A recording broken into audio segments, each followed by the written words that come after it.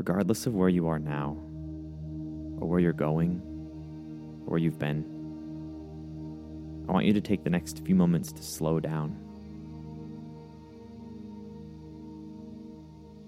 Know that God made you, and He loves you. Before you hear God's word today, simply ask God to give you a teachable heart and ears to hear what He has for you.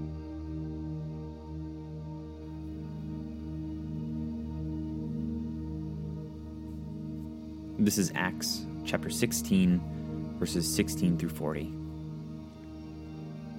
One day, as we were going down to the place of prayer, we met a slave girl who had a spirit that enabled her to tell the future.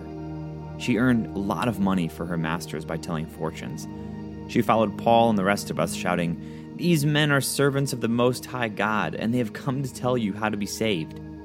This went on day after day until Paul got so exasperated that he turned and said to the demon within her, "I command you in the name of Jesus Christ to come out of her." And instantly it left her. Her master's hopes of wealth were now shattered, so they grabbed Paul and Silas and dragged them before the authorities at the marketplace. "The whole city is in an uproar because of these Jews," they shouted to the city officials. "They're teaching customs that are illegal for us Romans to practice." A mob quickly formed against Paul and Silas, and the city officials ordered them stripped and beaten with wooden rods. They were severely beaten, and they were thrown into prison. The jailer was ordered to make sure they didn't escape, so the jailer put them into the inner dungeon and clamped their feet in the stocks. Around midnight, Paul and Silas were praying and singing hymns to God, and the other prisoners were listening.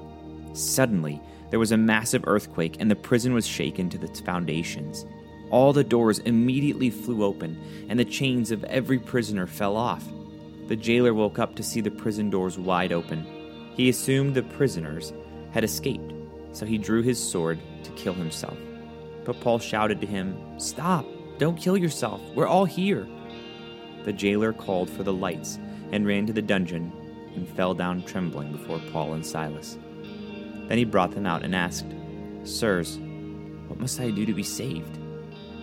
They replied, "Believe in the Lord Jesus, and you'll be saved, along with everyone in your household." And they shared the word of the Lord with him and with all who lived in his household. Even at that hour of the night, the jailer cared for them and washed their wounds. Then he and everyone in his household were immediately baptized. He brought them into his house and set a meal before them. And he and his entire household rejoiced because they all believed in God. The next morning, the city officials sent the police to tell the jailer, "Let those men go."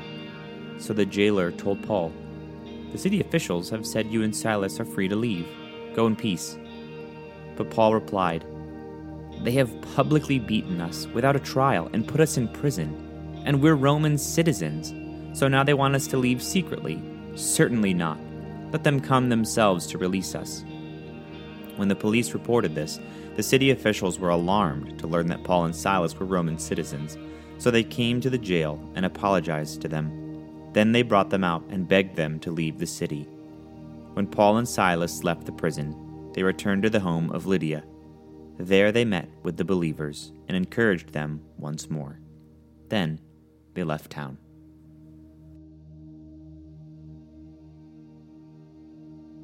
So take the next few minutes to respond to God by praying, journaling, or sitting silently with Him. Know that no matter what comes next today, you've spent time hearing from the God who created all things, and He sent His Son to rescue His people.